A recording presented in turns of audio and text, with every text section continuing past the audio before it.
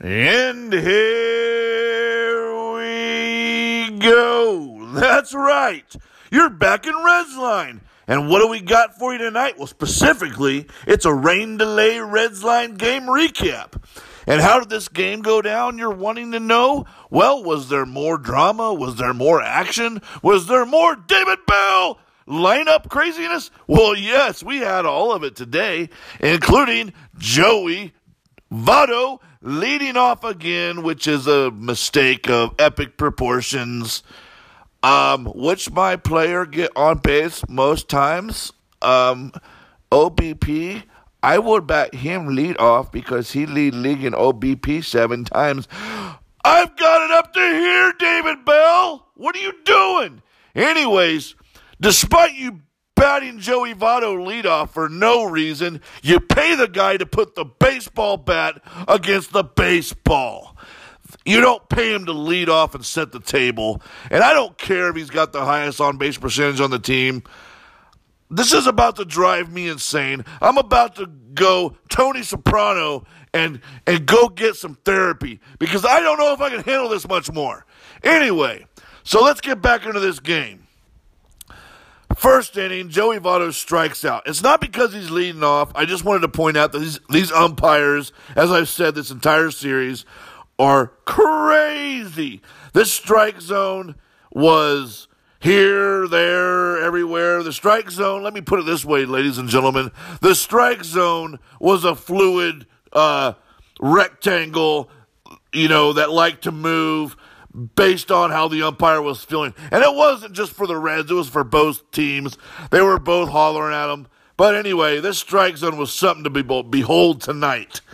And anyway, to make a long story short, they got the scoring in the third going.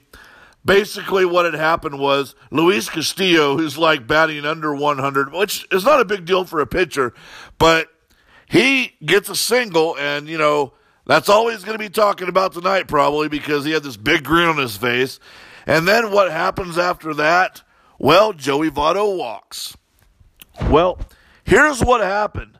There were 2 outs already, and Suarez comes up, and let me tell you something, ladies and gentlemen. Suarez hit 2 baseballs that should have been home runs. I mean, they hit the top of the yellow on the fence in left center field and left field, basically. And I think that was backwards.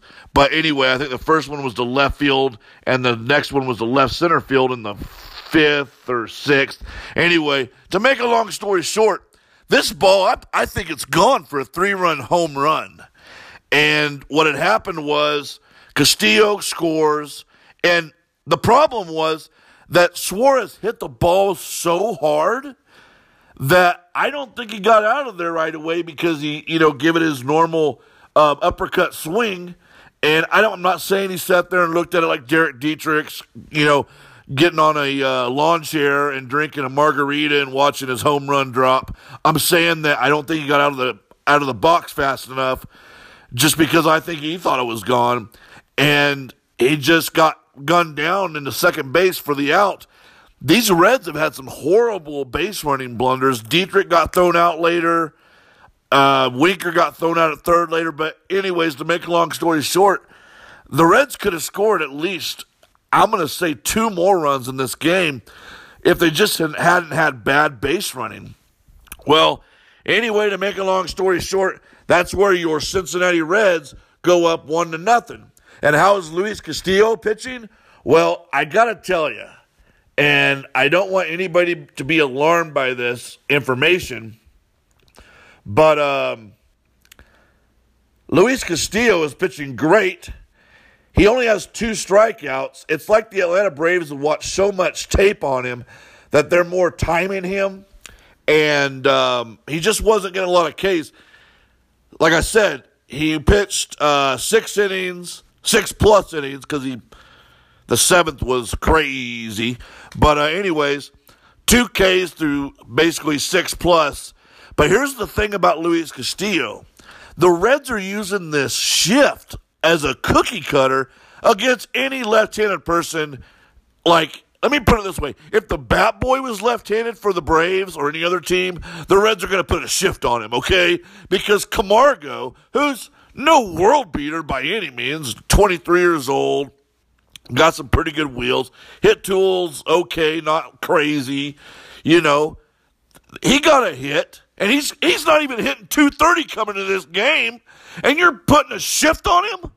Anyways, the Reds, okay, so let me get back to this. Castillo give up 8 hits, and I'll guarantee you 2 or 3 of them were because of this crazy shift on players that don't even need it. I mean, it's insane. Because, like I said, Camargo, he hit a ball he hit a ball that would have been fielded and thrown out, and then I don't think we get in this problem in the 7th, which I'll tell you about.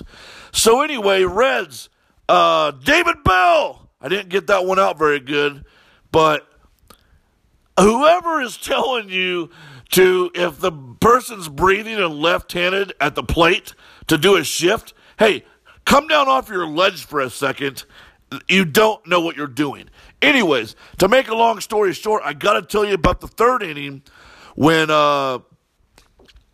Freddie Freeman hits this ball to right field, and it wasn't really a thing of beauty, but Yasiel Puig, who missed that ball yesterday, and I told you about Tanner Roark consoling him, and I even watched some tape of Roark, and he was like, hey, you know, I just want to tell that guy that he was hustling, trying to get that ball. I'm never going to be upset. And in fact, I just want to tell him that, you know, everything was cool, and I'm proud of him, and to go back out there. It was a really cool interview, and if you haven't seen it, you got to go find it online, and you'll really like Tanner Roark like 50 times better. And I'm not saying you didn't like him. I'm just saying you'll like this guy 50 times better, you know, basically just because of, you know, the kind of teammate he is. Anyways, so back to Freddie Freeman and this base hit to right field. Yasiel Puig, it kind of goes off of his glove a little bit and kind of trips over, and I'm going to say it went another 4, 5, 6 foot. Well, Freddie Freeman makes the turn at first. Puig picks up this baseball, and I mean, streamlines it to second base to give Freddie Freeman.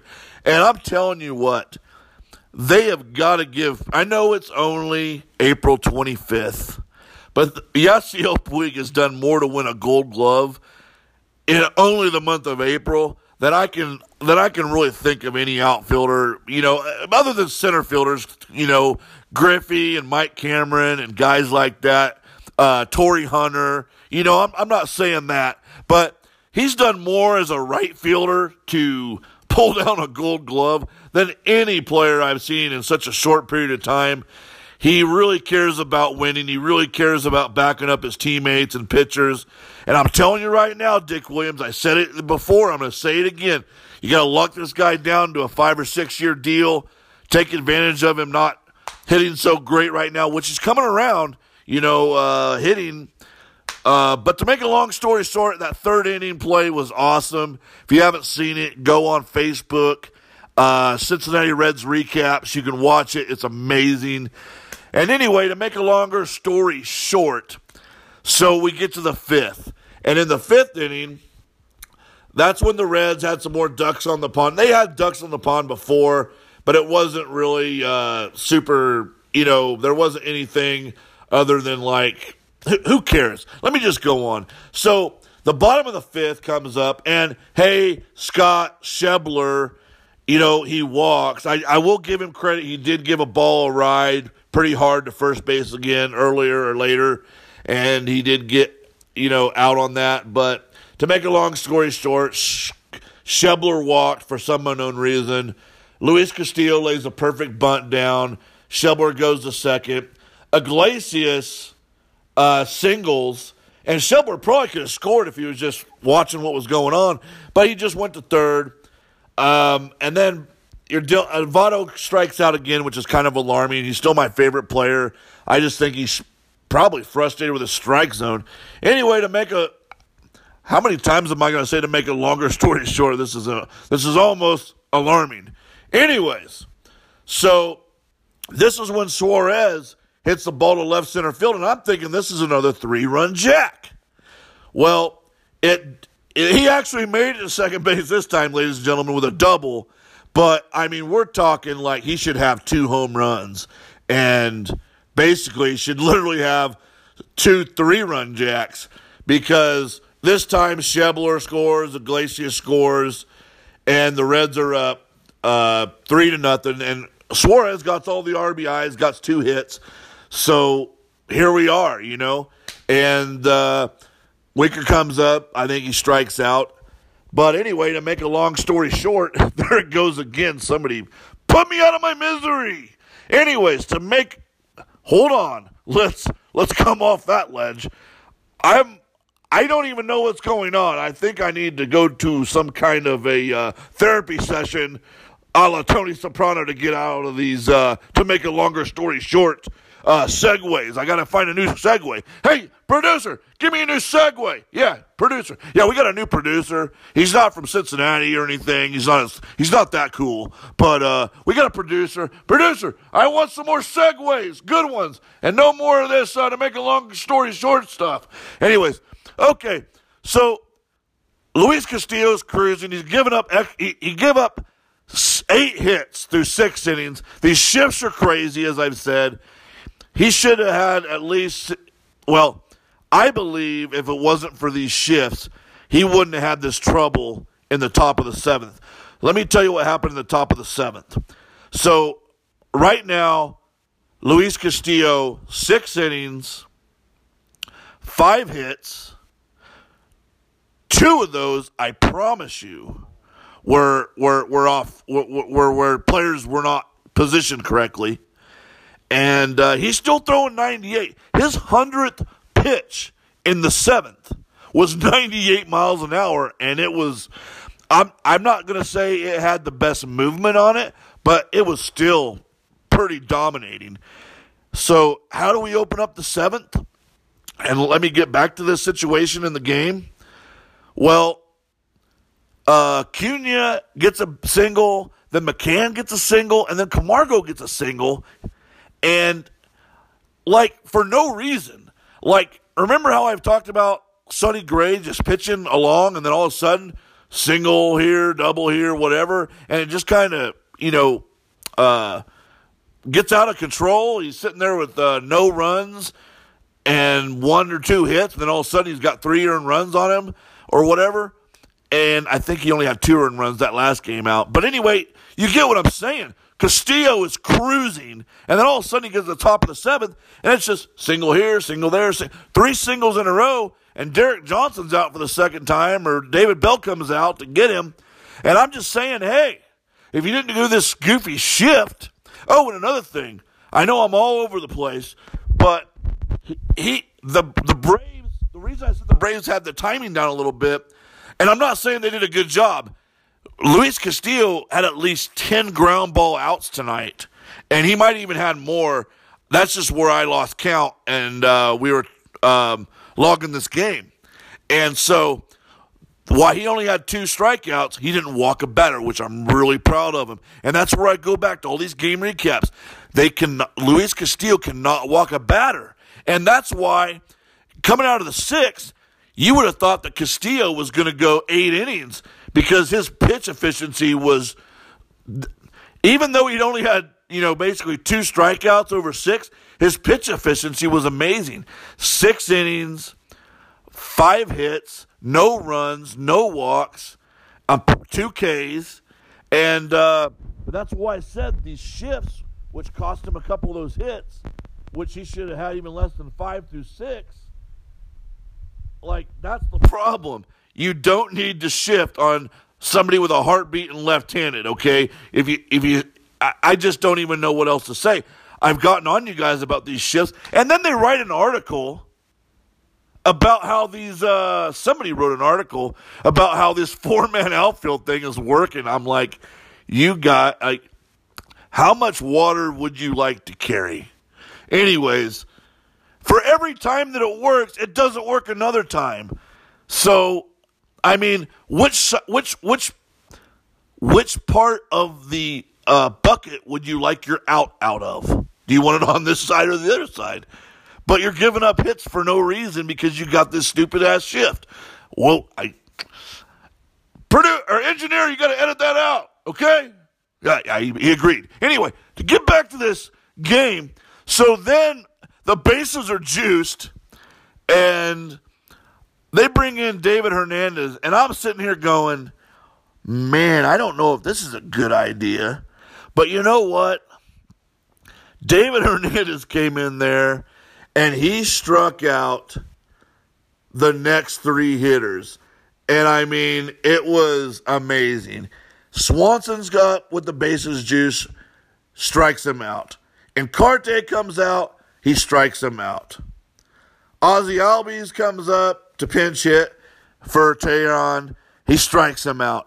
And I even said in Reds Nation number 4192, I typed, I take back any bad thing I ever said about David Hernandez, because I wasn't really jammed up about the signing before last year anyways. And I've documented in this Reds Line podcast how the one cool thing I really liked about David Hernandez is he took a bunch of young pitchers out last year and bought them all suits to get off the plane, go to the hotel, and all this stuff, because when he was a young pitcher, one of those relievers or grizzled veteran took him and some other guys out and bought them suits. So I thought that was really cool. But, man, I guess David Bell gets some credit for this because he brought in Hernandez. Hernandez a veteran. With the bases juiced, I was like, well, Castillo's over 100 pitches. He's still a dominant pitcher. Do you leave him in there? But they brought it, you know, they just had him, the timing down, so I think you had no choice but to pull him. And David Hernandez comes in there, cool as can be, and just strikes out the side. You cannot say enough more about David Hernandez. It was a thing of beauty. If you haven't seen it, you got to go find it somewhere. And he walked off like a stud too, man. He struck out Albies and he put his head down and walked to the dugout like gangster, and it was awesome. And I don't mean gangster like L.A. gangster. I mean like New York, New Jersey gangster. Like, boom, you know. Good morning, good afternoon, good night in Raisel Iglesias fashion. Anyway, so then the rain starts in, and everybody's begging them for them to call it. And the grounds crew comes out. And anyways, now you're dealing with a new pitcher because obviously they've set. And the Reds come back out. Peraza, blind squirrel, nut walks. And then Iglesias basically has a force out. And then Votto, my favorite player, he grounds into a double play. And then that's where the game kind of comes around crazy. And I am not going to criticize David Bell. I kind of want to. I would not have brought in Zach Duke in the bottom of the top of the eighth. I just wouldn't have. And to make a long story short, you're dealing with Nick Markakis, you're dealing with Josh Donaldson, and then you're dealing with Freddie Freeman. And I understand why you brought Duke in, because there's two left-handed hitters here, and they're both going to be coming up. But, again, Zach Duke is not some Amir Garrett, Andrew Miller type left-handed reliever. And I just didn't agree with it. He did get Nick Markakis, we've discussed him in yesterday's Reds recap. Nick Markakis grounds out pretty well right to Zach Duke. And I'm really glad that I guess, ladies and gentlemen, I am backed into a corner. I'm torn here because I'm like, well, no, I don't want you to bring in a right-hander and then bring in another left-hander. I mean, this is crazy. This is the eighth inning set up perfectly for David Bell to use three pitchers. But I just got to say, I would have not brought in Duke because, I mean, Donaldson's going to crush this guy. Freeman is one of the better left-handed hitters against left-handed pitchers as far as that goes. I mean, I can see you bringing in Zach Duke to face only Freddie Freeman in a game if you need that out. And then everybody is going to say, well, that's what he did, and he got a home run, that's what happened. Josh Donaldson singles to third, basically, and then Freddie Freeman takes I think it was a fastball. No, it was an off-speed pitch. He takes this to center field deep, man. So then the Reds are sitting here down or only up a run, 3-2. And so this is what I want to say. I believe that since you had Markakis coming up, I understand why you brought in Duke, but I don't think it's a good idea. This is where you should bring in Garrett or Wandy Peralta. And like I said, Wandy Peralta is just, he doesn't lack the command or control where these players aren't going to be playing in the strike zone. I mean, the hitters. So what I want to say to you, David Bell, is I'm not going to hang you out to dry and go, David Bell! But at the same time, Zach Duke was the wrong guy to pitch to Josh Donaldson. And what I want to say to you, David Bell, is that this whole inning contradicts everything you've ever done before. Even when they're mistakes, it just doesn't make any sense. Now, I'm telling you, ladies and gentlemen, why you did it. Because Markakis was leading off. You had Donaldson right-handed. For those of you who don't know, Markakis is left-handed hitter, and Donaldson's right-handed, and then Freeman's left-handed. So that's where there's an understanding of why he did it, okay? So I'm not going to sit here and say that his strategy,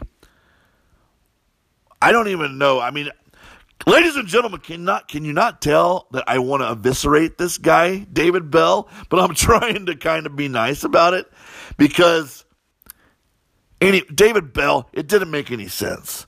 I understand why you brought in Zach Duke, but Zach Duke's not a middle reliever. You bring him in to face one left-handed hitter, and I'm not even going to say that this makes a whole lot of sense. But if you would have brought him in to face Freeman, I would have understood that. If you would have, I wouldn't agree to bring him in against Markakis. I feel that you should have brought in Wandy Peralta and Amir Garrett to take this inning out, because either one of them guys could have handled Donaldson. And Donaldson is such a great right-handed hitter, and Duke throws junk that, I mean, these guys are really good hitters. That 1-2-3 of Markakis, Donaldson, and Freeman, that's pretty good. And you used, I don't want to say Zach Duke's your worst pitcher. You have handled him worse than any other pitcher besides Lorenzen when you tried to use him every day the first 10 days of the season. But Zach Duke is the most worst, badly, whatever the word is, I'm discombobulated. You have used Zach Duke worse than any other reliever on your club. And that's the problem. So I'm tired of being nice to you, David Bell. You had no business using Zach Duke in this inning. It made no sense. But I was still trying to be nice and be like, I just can't destroy this guy on my podcast every night. But as I'm just talking my way through it, I got to talk myself back off the ledge, David Bell, because this was a very bad error. Now, if Zach Duke comes out there and goes 1-2-3, I'm wrong, you're right, you look like a stud, but you weren't right. And I am right. So yes, my 99.7 percentage of always being right that's universally known from coast to coast. And, well, that didn't even work out right because universally known from coast to coast. Anyways, I'm right 99.7% of the time. And it is famous. It is world-renowned. It is known throughout the galaxy and the universe that Jared Roberts of Reds Nation number 4192 and your host of Reds Line has a 99.7 percentage of always being right, David Bell. So maybe, just maybe, never mind, I'm not going to go that far. Anyways, so back to this crazy eighth inning. So what does David Bell do after he's down or only clinging to a one-run lead? He gets in on the phone, and they bring in Iglesias. And this was where it got kind of funny because Acuna walks, and then he strikes out McCann, and then Camargo flies out. So basically, the Reds have the bottom of the eighth to kind of come back and pad the lead a little bit, try and get some breathing room. And basically the bottom of the eighth worked out where Suarez walked, Winker walks, and I'm thinking, man, this game is going to take on a new life of its own. They'll get those 2 runs back pretty easily. And Puig lines out. Wish he would have had a little bit better at bat, but that moved the runners over. And then this is where the base running the Reds are the worst base running team in the league. And that's where I would like them to really bring in Wally Backman as the bench coach. This guy was one of the best base runners ever. I mean, this guy is amazing. He could teach you the fundamentals of this game. Anyways, don't get on that thing. Anyway, well, Kyle Farmer flies out and Suarez scores because it's a sacrifice, and Jesse Winker gets thrown out going to third, and it's just really bad base running. I don't want to get on Winker, but, man, they probably I'm kind of stuck, ladies and gentlemen, because I just don't want to go off on the third base coach. I don't want to go off on Jesse Winker. You had to hold up, but I would have saw where they went, and the ball got cut off by, I don't know if it was the pitcher, but he was close to the pitching mound, and they fired it over to third to get Winker out. Maybe Winker hesitated. I'd have to go back and watch the tape, but regardless, this is a horrible base running team. I think they've stolen 4 bases and they've been caught 9 times as well. So I mean, Suarez running into an out, Dietrich getting thrown out, this other base running blunder. I mean, for all the bad offensive problems this team has, it cannot afford to get thrown out on the bases like this. So anyway, David Bell. I can't even get a good one out. I'll try it. 3, 2, 1. David Bell, you got to get some help, man. Call Wally Backman. You don't have anybody. I believe that Derek Johnson is a pitching guru. I believe that Turner Ward relates to these young hitters. I believe those guys aren't problems. I just believe you need more help as far as fundamentals, because I do think you have a good chemistry with Johnson and Turner Ward. And a lot of guys around social media are criticizing Turner Ward. He is not the problem. Reds Nation, you need to pull your head out and figure out that this team is it's having some offensive problems. And it all boils down to there's no cohesive lineup. You got David Bell taking orders from the Reds front office to bat his pitcher 8th because they think that Tony La Russa is cool. And, they're all from St. Louis. So just take that for what it's worth. And then he's stuck, or I think it's his choice on this, to bat David Bell or Joey Votto leadoff. See, I'm all kinds of backwards here. So Joey Votto should not be leading off. I don't care if he got on base 6 times or whatever the 2 previous games. That's irrelevant. If he's going to get on base, let him get on base in the third hole and let the 4, 5, 6 guys drive him in. You need to find a leadoff hitter. And that's why this team, it's ran by people that don't know how to run a depth chart. They give up. I'm going to go back and I'm going to talk about a couple other things. But let me finish the game. So Iglesias comes back out. He's already got 2/3 down. He gives up a single to Swanson, strikes out Encarte.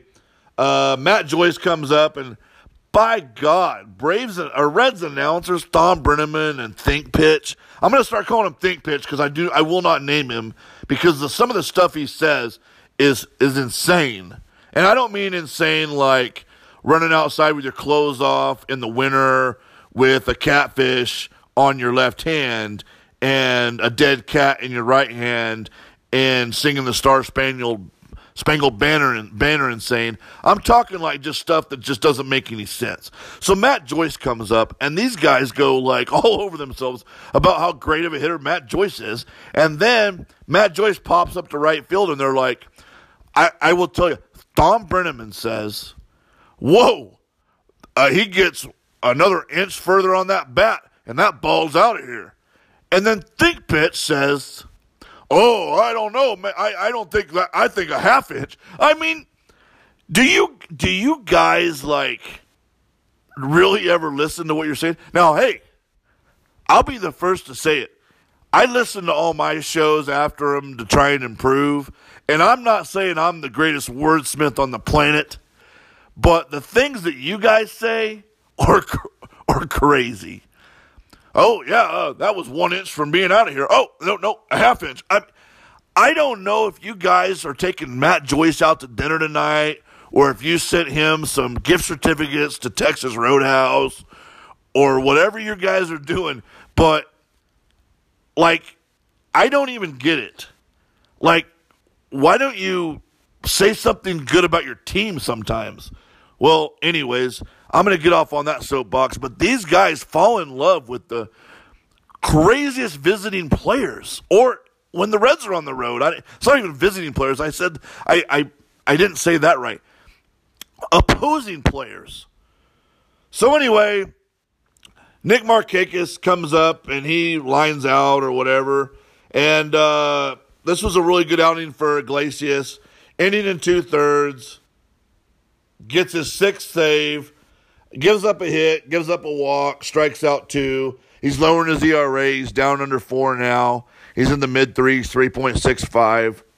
But let's go back to what I was saying before about, the front office making no sense. They don't know how to run a depth chart. You got to look at other teams, how they build their teams. Other front offices, how they build their clubs is what I want to say. And you'll see that, like, you got Suarez, you got Senzel, now you got India. You got all these left fielders. You don't have any center fielder. You got all these second basemen. You traded for all these second basemen. You traded for all these left fielders. This has been 12 years of just bad trades, bad drafts, bad development, bad coaching. I'm not going to say David Bell's a bad manager. I'm going to say he needs help. A really bad manager in Brian Price. And I don't even think he was that awful because he was on mandates from the front office when they're the guys should be held accountable for this mess. And it just boils down to, like, when I want to talk about the lineup, that's where I was saying that Votto doesn't need to be leading off. Like, Billy Hamilton, you let go for nothing. And it's common knowledge around Major League Baseball circles that at least 5 teams thought they had a deal for Billy Hamilton the last 2 years that he was a Red, 2017 and 2018. The Giants, the Royals, the Blue Jays, and I can't remember the other 2 teams. I don't like hang. Oh, the Seattle Mariners thought they had a deal for him. And anyway, so I named 4 out of 5 teams that literally thought they had a deal for Billy Hamilton, and the Reds don't consummate a deal. And maybe it's because, and I'll guarantee you why. They let him go for nothing. They they non-tendered him basically, and I understand why. You have been so bad at negotiating that I think when you agreed to these trades for Hamilton, at the very last end of it, you were like, I I don't feel comfortable with this package, and I don't care what package it was. I mean, I care, but in the context of what I'm about to say, I don't care what package it was. Look what you give up Chapman for, and I don't want to hear about this gun going off in his garage. No charges were ever filed. The Yankees media took him, and they took major heat. The Cubs took some major heat. Your local media carries the water for you. So while they would have had a heyday for 5 minutes, they would have been the nicest media about Chapman's gun going off in his garage. You know they're going to defend you the entire way because they defend all your trades. They defend all your bad moves. So for you to say that it was because of personal issues, even if you want to use that excuse, the market was down on him. Look what the Yankees got from the Cubs. They got, who'd they get? They got Billy McKinney. They got that shortstop who is considered the Cubs' number one prospect. They got Adam Warren back, and they got somebody else. I'm not going to go into it because I'm just, ladies and gentlemen, I'm just doing this off memory. I don't even got a computer on in front of me, which I need to actually set this thing up on a computer and have Baseball Reference and be able to just look this stuff up. I'm just winging it. So you guys have made every bad trade. I mean, from Scott Rowland bringing him in, and Walt Jocketty forcing Toronto to take back Edwin Encarnacion, who was a great hitter before he got traded. I don't care what you say, Reds Nation. You got to go look at the numbers. 22, 23, 24, 25-year-old player, putting those kind of on-base percentages up, that kind of power numbers. Everybody in baseball knew he was going to be a special player. I mean, this guy came from the Texas Rangers organization. I mean, you can't even, from that trade to the Adam Dunn trade, which was horrible, overpaying for Matt Latos, and everybody's going to say, well, we got all the way to the 2012 and 13. I don't care. You give up 2 number 1 picks and a number 2 or number 3 with Boxberger, and then you give him back Volquez, and the only reason you give him Volquez was payroll. The team is just not ran very good. I hate to say it. I love the Reds.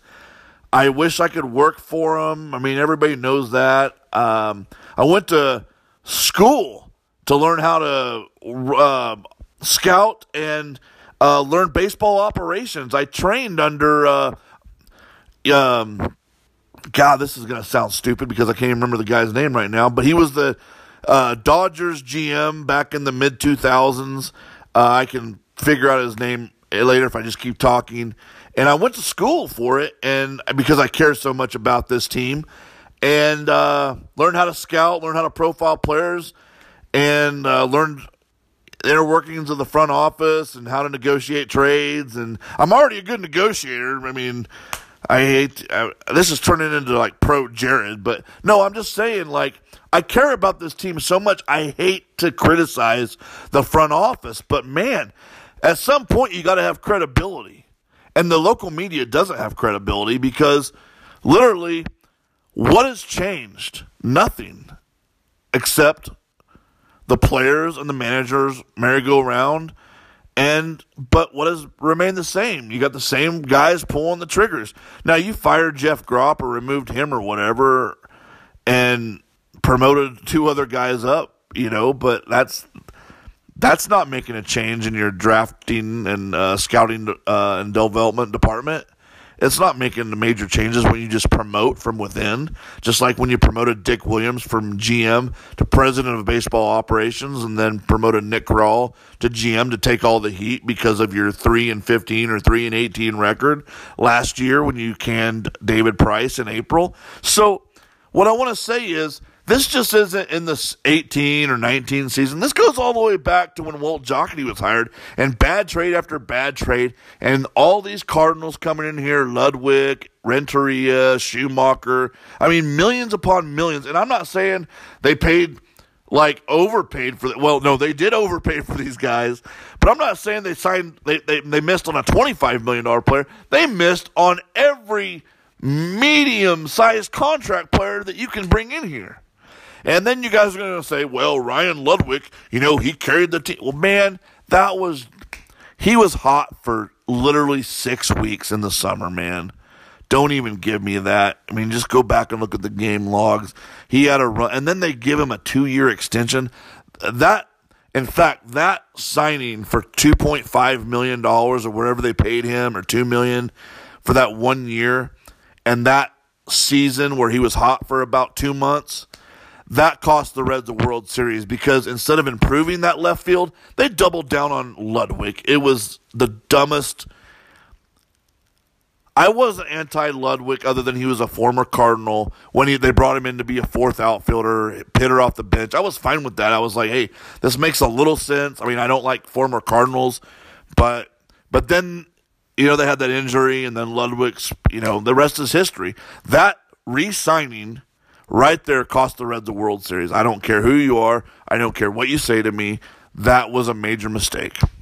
Anyway, to make a longer story short, there it goes again. Anyways, so back to what I'm trying to say to you. Johnny Cueto traded for Finnegan, Reed, and Lamb. Didn't get nothing out of him. Jay Bruce, who they had deals to the Indians. They had deals negotiated with the Mariners. They ended up going with the Mets and could have had Nimmo and probably another pitcher or another player. I would have liked to gotten I think Corey Oswald or Cody Oswald. Roy Oswald's boy. No, then the medicals wouldn't go good on Nimmo, just like the medicals wouldn't go on Sean Manaea. So then they redid the Royals trade. I mean, it's just, and if you don't believe me, go look at the links from the Reds Royals Cueto trade. There was a holdup because Manaea's medicals, the Reds medical staff wouldn't clear him. So then they had to go rework the trade. And here's the other thing. This is what should piss off everybody. When that trade got a hold up on medicals, other teams called the Reds and wanted Cueto. And do you want to know what Walt Jocketty did? He wouldn't even open up them negotiations. He just went with the Royals and redid the deal and took back a worse package. That shows you how bad this front office is and their baseball philosophy. Now, I'm all for being loyal, but if a medical comes back on a player, you got to go negotiate and say, well, we're going to have to do this, this, and this. And in fact, it's not even their fault because, and I'm not talking about the Reds' fault, I'm talking about the players' fault, because Sean Manaea pitched some fine for 3 years, and now he's down with Tommy John. But you would have rather had Sean Manaea for 16, 17, and 18, and then had him out this year if he didn't have, in fact, get Tommy John. And then you would have had him for 20, 21, 22, or whatever, when he gets back off this Tommy John surgery. You would have had a borderline ace. And I'm getting mad because every time I talk about this stuff, you can't make up how bad these guys are at their trades. Chapman for Cotham, Jaglio, Renda, and Cotham. Did I say Cotham already? Did I say Renda? I mean, who cares? It was a bad package. In fact, I said it in Reds Nation 4192 the last 2 nights. Every time I see Dansby Swanson, I get so mad at Walt Jocketty. I don't even want to watch the Reds play the Braves. Because right after the 2015 season, when the Reds turned down right after the All-Star game, they turned down I take that back. It was earlier before the All-Star break. I just wish they would have went after the All-Star break and did it. Houston offered him a really kind of crazy package, which would have set the team up a lot better. They would have had Domingo Santana. They would have had Mark Appel, which he didn't go anywhere. But that's not the point. They would have had Velasquez, who went to Philadelphia, who had a couple good seasons. And they would have probably got Brett Phillips. So, anyways, they had a much better trade package from the Astros. But then they could have had Aaron Judge back then at the trade deadline when the Yankees wanted him. They probably could have had that. Who cares? They could have had multiple top Yankees prospects in 2015 at the deadline. Well, anyways, after the year 2015, Tony La Russa's in Arizona, right? And right after the season, Tony La Russa wanted to bring in Chapman. He wanted that Eckersley type closer. And I wasn't for trading Chapman, but the Reds could have had Dansby Swanson and probably Encarte, who's now playing for the Braves. You could have had a center fielder and a shortstop for Chapman, starting players. And the Reds wouldn't negotiate. I just know this from inside baseball stuff. The Reds wouldn't negotiate. They wanted to wait and later on and field all these offers. Man, are you guys crazy? You just are on these bankers hours. You need to work. You need to work every day, holidays, nights, weekends, whatever, man, because you could have pulled down Encarte for center field, Dansby Swanson, the number 1 pick from earlier that year, and probably another couple players for Chapman. And you dropped the ball, and then we had this problem in the offseason. So if you know you're going to trade him, ladies and gentlemen, make no mistake, the Reds were going to trade him because they had already been fielding offers for him and they didn't want to pay him and all this other stuff. So if you're going to trade him, get a trade done. You don't got to, Walt Jockey, Dick Williams, you don't got to wait for the winter meetings, okay? Gosh darn it. I done told you about how Josh Donaldson got traded Thanksgiving Day between the Blue Jays and the Oakland Athletics texting. Oh, have I told you this? Walt Jockey won't text anybody. I'm assuming Dick Williams will, but back then, Walt Jockey would not text other GMs. He would only work off the phone.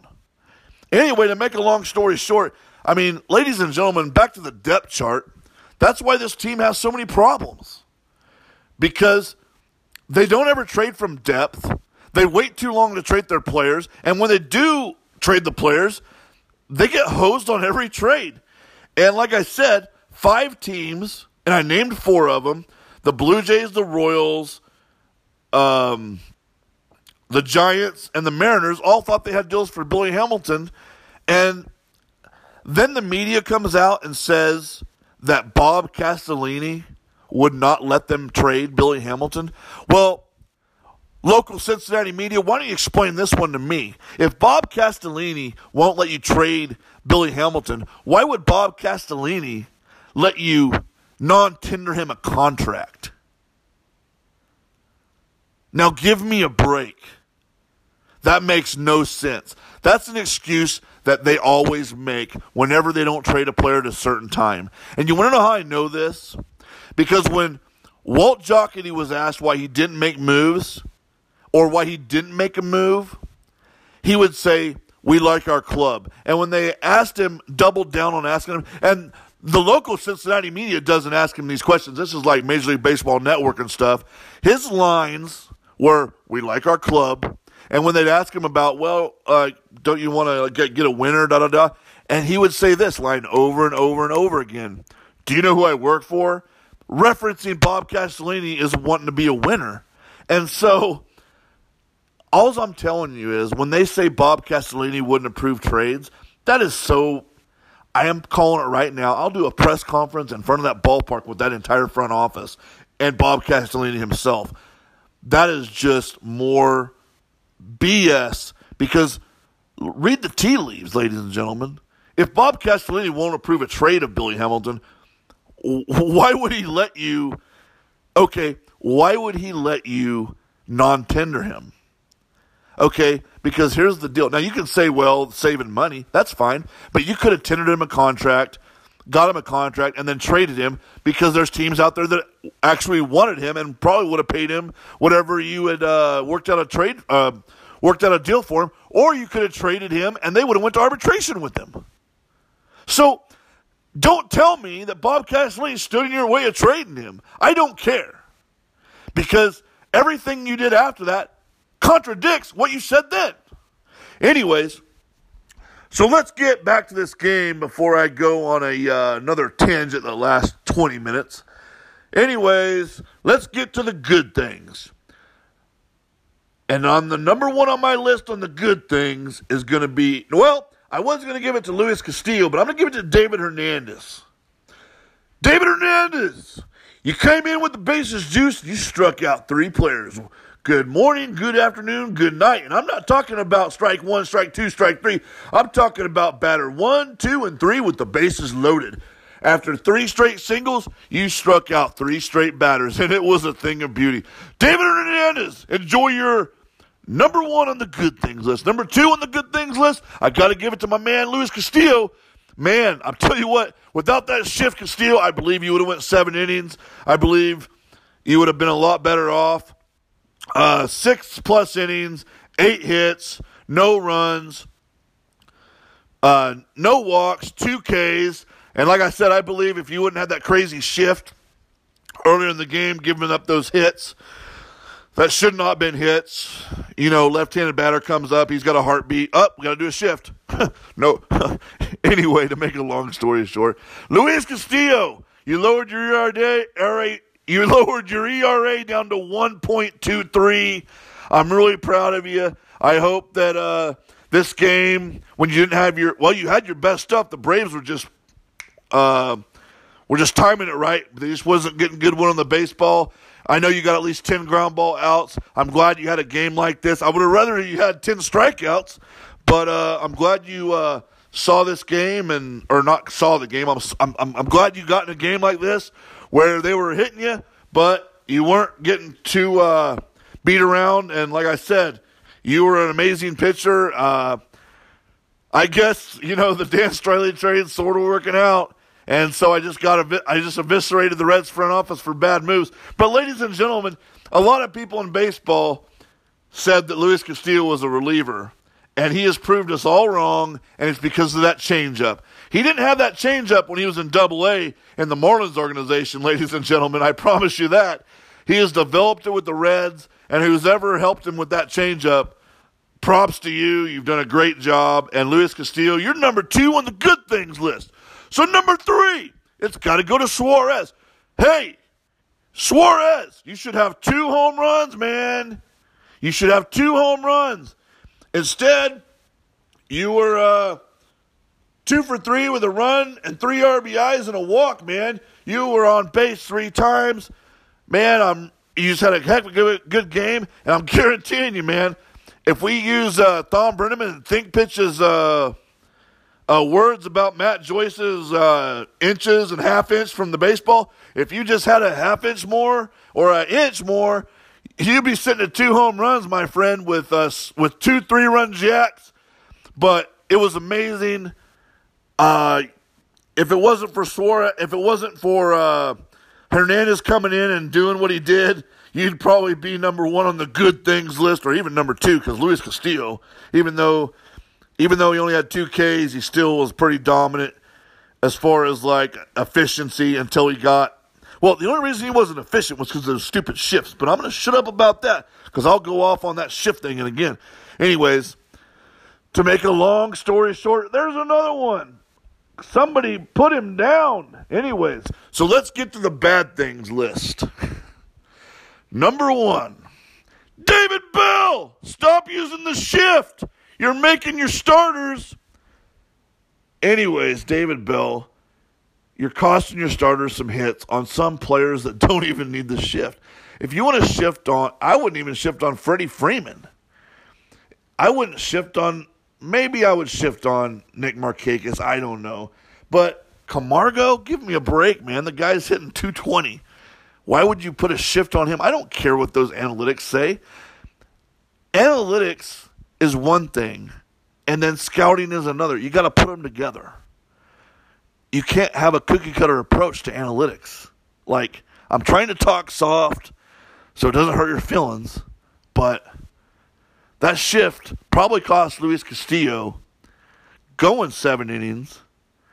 It probably cost him a couple hits at least, because he had 8 hits through 6 plus, when he probably would have had only 5 hits going into that 7th, and you would have had a different set of hitters coming up, and I believe that he wouldn't have had those 3 singles. Now, this is all, what ifs. I'm not going to lie, but I'm telling you, the way the dominoes hit, he has those extra runners on base, and he had to pitch around that. He had to pitch around them 5 hits, and I'm telling you, he should have only had 3. You know what I mean? Because he gave up 3 hits in the 7th.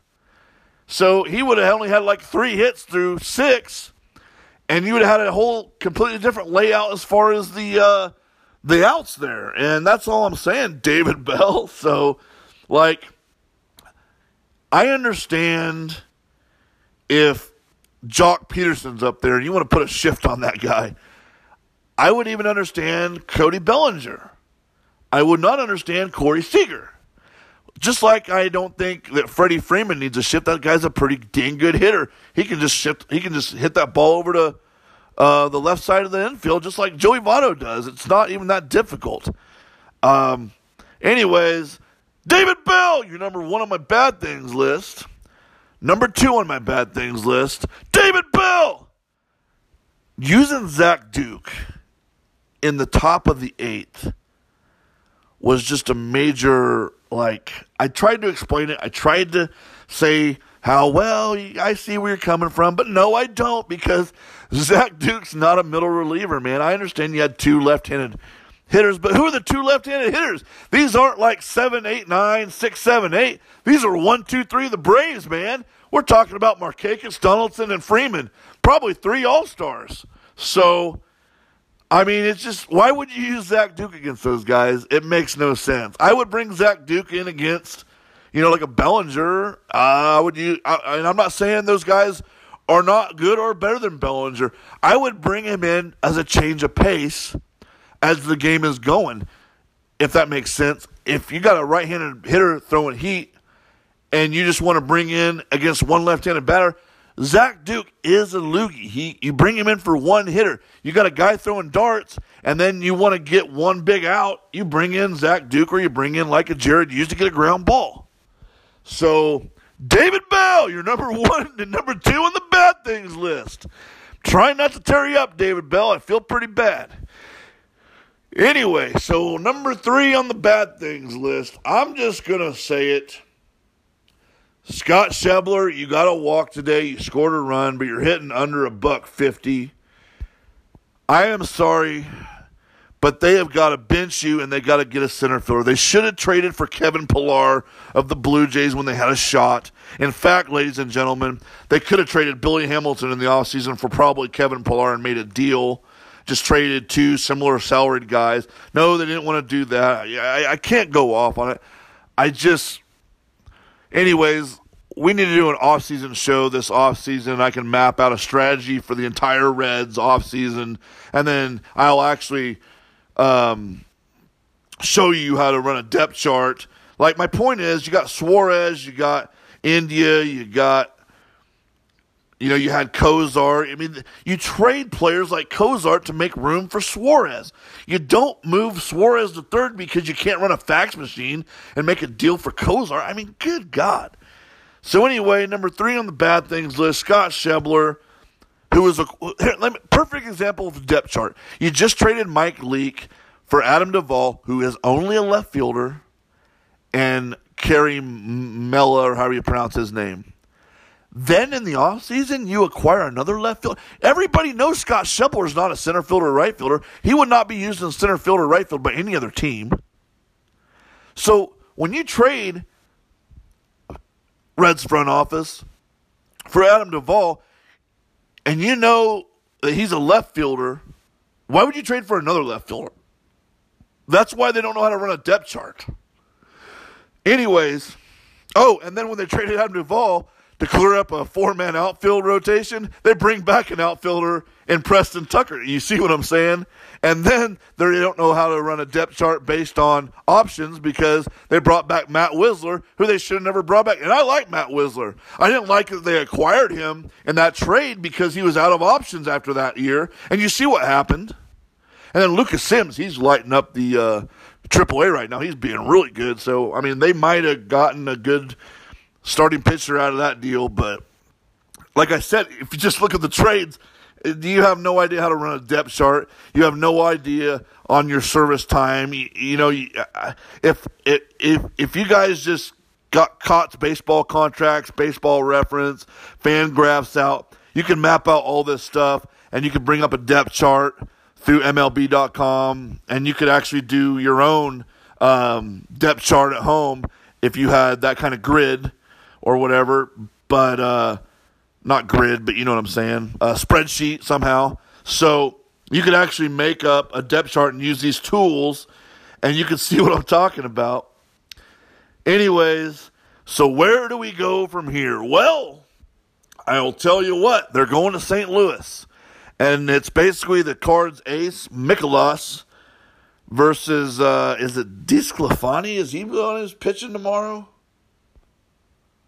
Yep, I knew it was. I had to look at it because I've been on my rant here. I knew it was Disco. had to look at it real quick on my phone, and I'm hoping that Disco goes out and does another great performance. Last time out, he really did a good job. But this is the Cardinals. It could be a whole different ball game. Last time against St. Louis, he only lasted 4 innings, 5 hits, 4 earned runs, walked 3 batters. Struck out 3. So the problem with Disco is the last 2 starts before the last one against the Pirates and the Cardinals, who happen to be in the Reds division, who the Reds will face over and over. Disco give up like 10 earned runs over like 8 1/3 innings. And the Cardinals tore him up. The Pirates tore him up. I think they hung 6 earned on him. Okay, where he pitched good in San Diego, that's Petco Park, man. That's a huge park where he did give up 6 innings. Not give up, he pitched 6 innings. Only allowed a few hits, 1 earned run. So, while, that's where I've advocated to trade Disco to Seattle, where he could have some success in a big ballpark like that. In San Diego, his last time out, 6 innings, 2 hits, 1 earned run, 1 walk, 6 Ks. If he's in Petco Park pitching or Safeco Field in Seattle, that's where he's going to have the most success. You see him in at Pittsburgh and at home versus the Cardinals, or I guess that was down in Mexico. But anyways, you get what I'm saying here, ladies and gentlemen. The Disco is just this is a guy they probably need to trade. And I'm telling you right now, if he pitches good against the Cardinals, I wouldn't sit there and wait and rest on the laurels. I would try and work a deal with the Mariners for him, because the Mariners need starters. They've just traded for Mike Wright, and who was designated for assignment, and they just give Neese, who is a former Mets pitcher, a contract. They need starters. I would do a deal right now and trade Disco to them, try and get Evan White, try and get Matthew Festa for the bullpen. He has options, by the way. And, bring up Sims to take up that spot. Sims can pitch right now in the majors. And anyway, to make a longer story short, I would still I said it again. I cannot believe it. Anyways, so that's what they got to do. Now, are they going to do this? No, they're going to ride Disco because he's on a real cheap contract, and they, for some reason, think he's not a reliever. And I don't think he is a reliever, but I believe he's a reliever in Cincinnati. But I believe if he gets out of, I believe if he got in that Mariners ballpark, he would have no problems being a serviceable number 3 starter there. In Cincinnati, he's just going to have too many problems. When he's not in a big ballpark, he's going to have plenty of problems. You put him out in L.A. or San Diego or Seattle on that West Coast, and he's going to be a completely different pitcher and have a lot more success. So, anyways, I know we were talking about my schooling before. I had to wring my head. It was Dan Evans, who I studied under, and then the scouting director or not the scouting director, but the scout actually was a former Red Scout, Pirate Scout back in the 70s and 80s, and his name was Larry D'Amato. So you can look up those 2 names, and that's where, I went to school. And because I know a lot of you are probably like, oh my gosh, we need to, who the hell is this guy? But like I said, anyway, to make a long story short, never mind. Yeah, never mind. I just keep saying to make a longer story short, and I cannot believe I keep saying it. We got to fix this, engineer.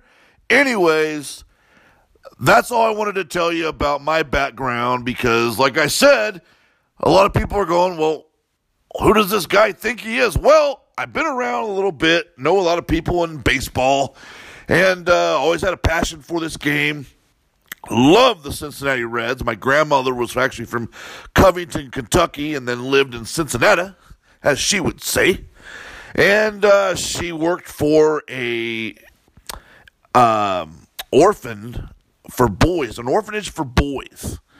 And back in the Crosley Field days, my grandmother, who's named Agnes Mitchell, would get free tickets to take all these boys from the orphanage over to Crosley Field, and she followed everybody, and Pete Rose, when he came up, was her favorite because he was a local boy.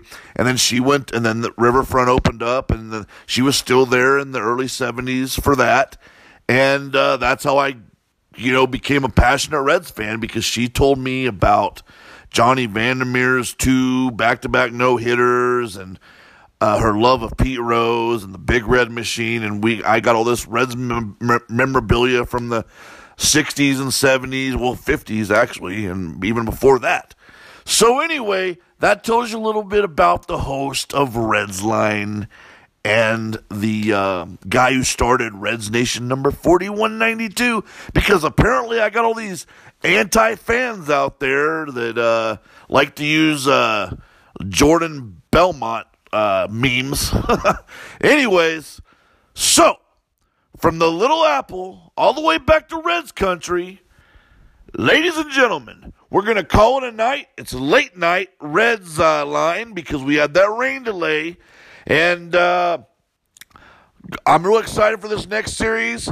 Going to be in St. Louis. I'm hoping the Reds can take them out. If they can actually get closer to 500, that would be the best case scenario. So anyway, I already said from the Little Apple all the way back to Reds country. So we will turn this Reds Line edition off, and I will see you tomorrow. Ladies and gentlemen,